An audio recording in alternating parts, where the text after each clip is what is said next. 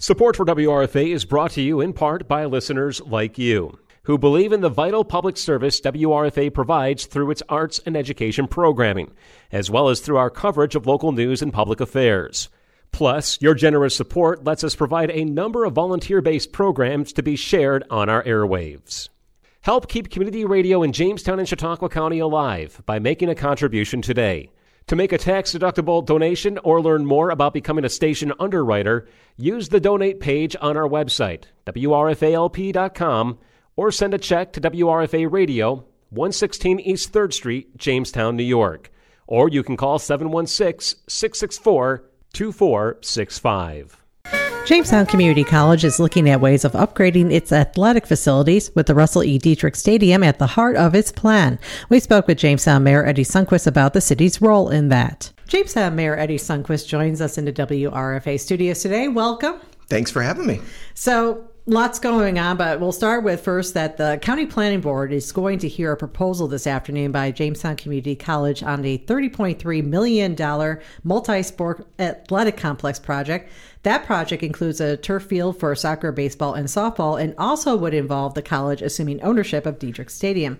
So given that the city owns the stadium, can you comment on any discussions the city has had with the college about that transfer of ownership?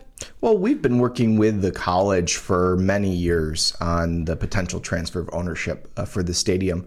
And I think the college is trying to solicit funds to make this a reality. But we haven't made any transfers. We haven't there's been really no progress on that. Our position has been, we want to see that JCC is able to raise the significant amount of funds needed to make this project happen first before we move forward with it. Plus, there's a lot of other discussions that need to happen with City Council on the transfer of ownership, approval, different various items that have to go along with it. So we're kind of in a holding pattern. We're waiting to see if JCC can come up with the funding that would need to happen in order to renovate this building. But they're going through the normal process with the county, a process that has happened several years ago and continues to happen. In order to request funding through their budget, the county requires they go through their planning board. And JCC President Dr. Daniel DeMart mentioned at that July Board of Trustees meeting that when it comes to how the athletic complex is funded, that it is, quote, unknown in this case is if we get beyond the transfer of ownership, whether or not we would pursue additional sponsorship from the city. So has that come up about, the city transfers the stadium, that the city then would provide any additional financial support for the project? Well, I think that's, it's always a possibility to request that, right? But we have not gotten any requests specifically for additional financial support. All of our conversations have really just been around the transfer, and most of that has remained stagnant as JCC is looking to try to raise the funds or a significant portion of funds for that project. Mm-hmm. And at the trustee meeting, he mentioned that there were various steps. I mean, obviously that, the county meeting with the county planning board today is one of the steps. Having the county legislature then approve funding through the budget process this fall would be the next step. But also then they would have to get permission from State University in New York for the project. But also, would the city have to do anything with New York State in terms of that transfer of city parkland over to the college? I wasn't sure how that worked because obviously the college is part of the state of New York and they're a nonprofit by default. So I wasn't sure how that alienation worked. Sure. Under New York's law on park alienation, if the city gives up parkland, it has to create equivalent parkland. In this case, the parkland would actually stay with a state agency and would continue to be reserved for parkland space. So there would be no real transfer or real change in this process. But would the state still have to approve though that transfer between the city and the college? To our knowledge, that they do not, because it's continuing to go with a governmental agency and remaining as parkland. Certainly, there's a process where we can, involve the parks, the state parks, just to let them know. But we don't believe at this time that there's any formal approval necessary by the state. Mm-hmm. Knowing that, some of this had come up. Where Dr. DeMar mentioned in his presentation to the Board of Trustees for the college that, that there are certain activities that take place at the stadium regularly. We have Jamestown Tarp Skunks there. We have Jamestown Babe Ruth World Series, which is happening very, very soon this month. Is that something that the city could stipulate as part of a transfer, saying that, in order for this transfer to go through, you must keep and a whole list of the users that are currently using it? Is that something that can be done? It can be stipulated, and in fact, a lot of those organizations have leases on the stadium. So, for example, the Tarp Skunks does have a lease, and so that lease would stay in place if we were to transfer the property. So they would have to continue to honor that lease agreement. And we also need to recognize that this would still need to continue to be parkland, so it would need to be available and open to the public. So that would be a potential stipulation of any agreement. Okay. So moving along, the City and Department of Development are working on a change to the city code that would allow the housing code enforcement officers to directly ticket for housing code violations, things like junk and debris. We're not talking about, major like roof falling in kind of situations. That's a bigger housing violation, but for smaller quality of life nuisances. And I was wondering, because this came up at the only work session that was held in July and didn't come forward for a vote in the City Council's voting session for July. Do you know where that is in the process right now? Yeah, so it was presented mostly for informational purposes to the City Council in July. Our team did a ton of research on what other cities have been doing, mostly to address issues of high grass, junk and debris, and other smaller items. Typically what happens is those languish before they even hit court, and either they're already taken care of, so there's no fines or penalties, or they remain the same and then get taken care of after the first court appearance. So what we're trying to do is we're trying to dissuade individuals and landowners from doing that. Instead, we'll fine you. We can assess it on your tax bill. We can go after you personally for it as a landowner. And so we're trying to be more aggressive in our policies on housing because it's getting out of hand. We're seeing increased in high grass in areas which are causing various animals to be in those areas and impact other people's homes. So we're looking for ways and looking to see what other cities have done to be more aggressive in these actions. Mm-hmm. Are there certain cities that you can give an examples of how they've done it and how it's been working for them? Yeah, one example actually where we pulled most of the code was from Rochester. Rochester has also been dealing with a very similar issue of junk and debris and high grass. From what we've heard is that they're working to roll that out, and it's gone somewhat successfully, but I think they're still trying to figure that process out as well. Okay. With the understanding that when it comes to ticketing, that this is something I imagine that housing court Judge George Panbianco that probably has to set the fees for or the fines for. Is that something that he's been brought in on the process? Not yet. So typically what will happen is if there's any fines or fees that exist, the housing court judges would have to acquiesce to the amount of those fines or fees. So as we finalize the legislation, which we have not done, as mentioned, we just provided informational to get comments and feedback from City Council. We're compiling all of those things now to put it in kind of a final draft form, and then we'll start to have discussions with our city court judges. Unfortunately, judges cannot kind of speculate on legislation, and if they're approving the fine, it's just the fine alone. So we typically wait until the end to get that, because it's we don't want to put them in a position where they've helped to craft the legislation, which is something that they can't do. Right. So. Going forward, I think all local media has now reported on this, but the public is still very much abuzz about the new green paint on Washington Street. Can you explain again what this is all about? And you and I were talking off air before we started recording here about the fact that you have talked about it on WRFA, but we just didn't realize this is what this was going to look like. Yeah, I've gotten a ton of calls and a lot of requests for information on this green paint. I don't know, it comes at a time when we've now heard that aliens are real from the federal government, so I'm not sure if it's related, but we're really excited about it because here's the reason why.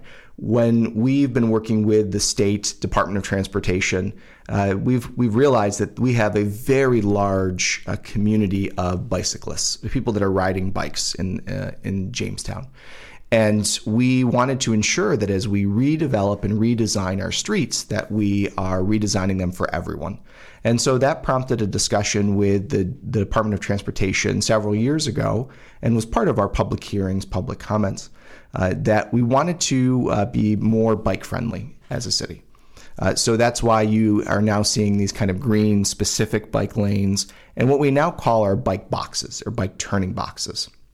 So the idea behind it is that it's actually very dangerous for a bicyclist to go from the right side and make a left-hand turn, right? You have other traffic in various lanes that are coming, right? It's a very dangerous maneuver. So the intention for these bike boxes is that traffic stops behind the white line, way behind the green box. A bicyclist has the right of way to come into that green box so that they come in front of traffic and are able to make a left-hand turn or go straight should they wish. So, yeah, and I'm thinking when it comes to complete streets, which is the city has been, in fact, you recently even held a workshop on complete streets and what it means and projects about that.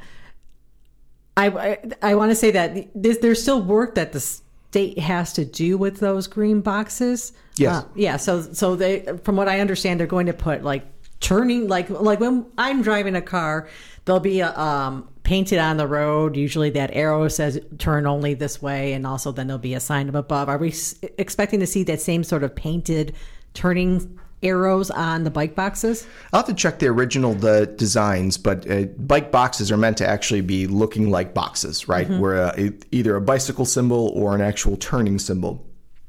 So we're still waiting for a couple more lines to be painted. In particular, there's supposed to be a buffer between the bike lane and regular traffic, and there's a line missing. There's a couple other white lines that are missing. We got a couple other issues that we've noticed and talked to the state about, mostly due to supply chain issues. So many of our motorists will probably see that there are lights that have been installed that have been covered up. Those are because they're installing new traffic lights and new timing devices. But we're on back order for some of the components for crosswalk signals and other things. So we're working to get all of the pieces together, and we still have a checklist of things for the Department of Transportation to complete on Washington Street. Mm-hmm. Supply chain issues affecting other projects that the city's trying to do this summer? Oh, it absolutely is. Everything from purchasing of vehicles, we've got like an 18-month lead time on purchasing vehicles, to even the splash pads. You know, we were hoping to get the splash pads up and running this summer, but what we have found is even though we placed the order back in June, we are still expecting end of August, beginning of September delivery on the components. So we found there was a huge supply chain issue that we weren't aware of when we first started this process. And you mentioned at the Jamestown Police Department of Development meeting at Jackson Taylor last week that you have done the soil samples at Jackson Taylor. We have, yes. So one of the requirements from City Council was that we do soil sample analysis at the site that we're looking at the splash pad for Jackson Taylor. That was completed probably about a week and a half, 2 weeks ago. And so now we're just waiting on the final analysis to determine whether that is an appropriate site for a splash pad. So in some ways, I suppose the supply chain issues maybe are helping Jackson Taylor in that regard. Well, a little bit. Now we've ordered all of the equipment. So our intention is still to do 2 splash pads, and Jackson Taylor Park is more of a matter of where we're going to put it, not if we're going to put it.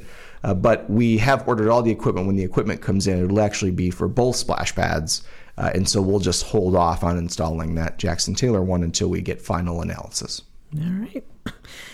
It's August 1st today when we're talking, and I can't believe it's August 1st. I can't believe it either. But we're still very much in the midst of summer, and one thing that I was surprised to see come up in the headlines was this issue of emergency housing, specifically concerns by the Village of Faulkner about how Chautauqua County Department of Social Services is using the budget located there for emergency housing.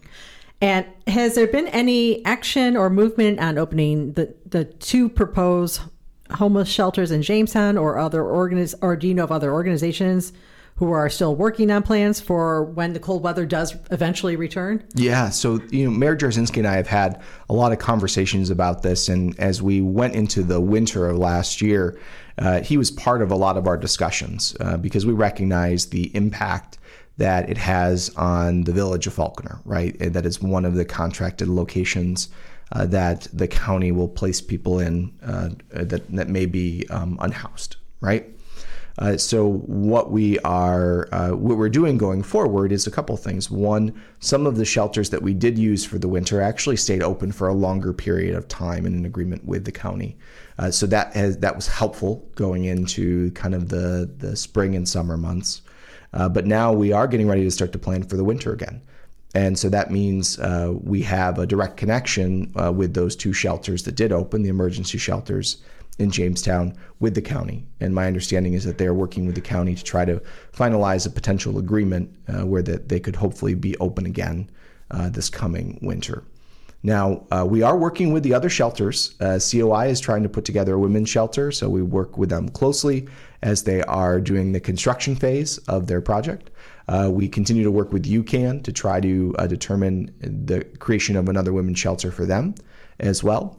And the city has been looking at a lot of different other housing options across the U.S., because this is a problem that we continue to see in many, many other cities across this nation. Mm-hmm.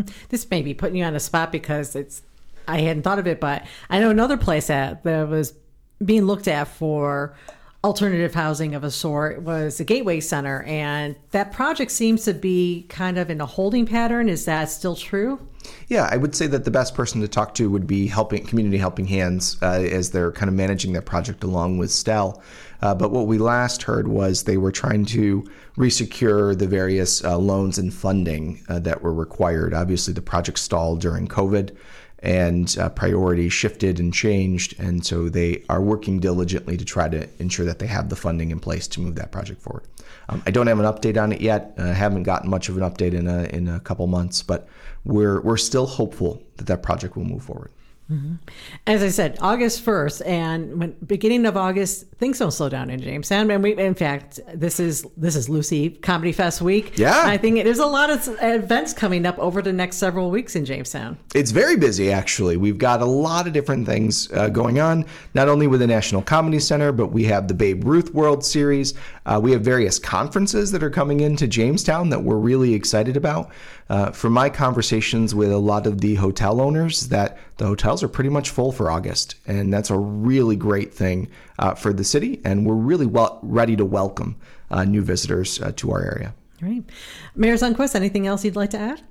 No, we just appreciate everyone. We hope everyone's having a very safe summer, healthy summer, and kind of hard to do with all the smoke and other things that keep popping up, but it's certainly been a strange one, but we're just excited to continue forward, try to enjoy what's left before school starts, and start to move towards whatever the next season is, and I won't say that on air. It's okay. Autumn's a really nice a nice season around here. Beautiful season around here. Yeah, it is indeed. Well, Mayor Sundquist, thanks for being with us. Thanks so much, Julia.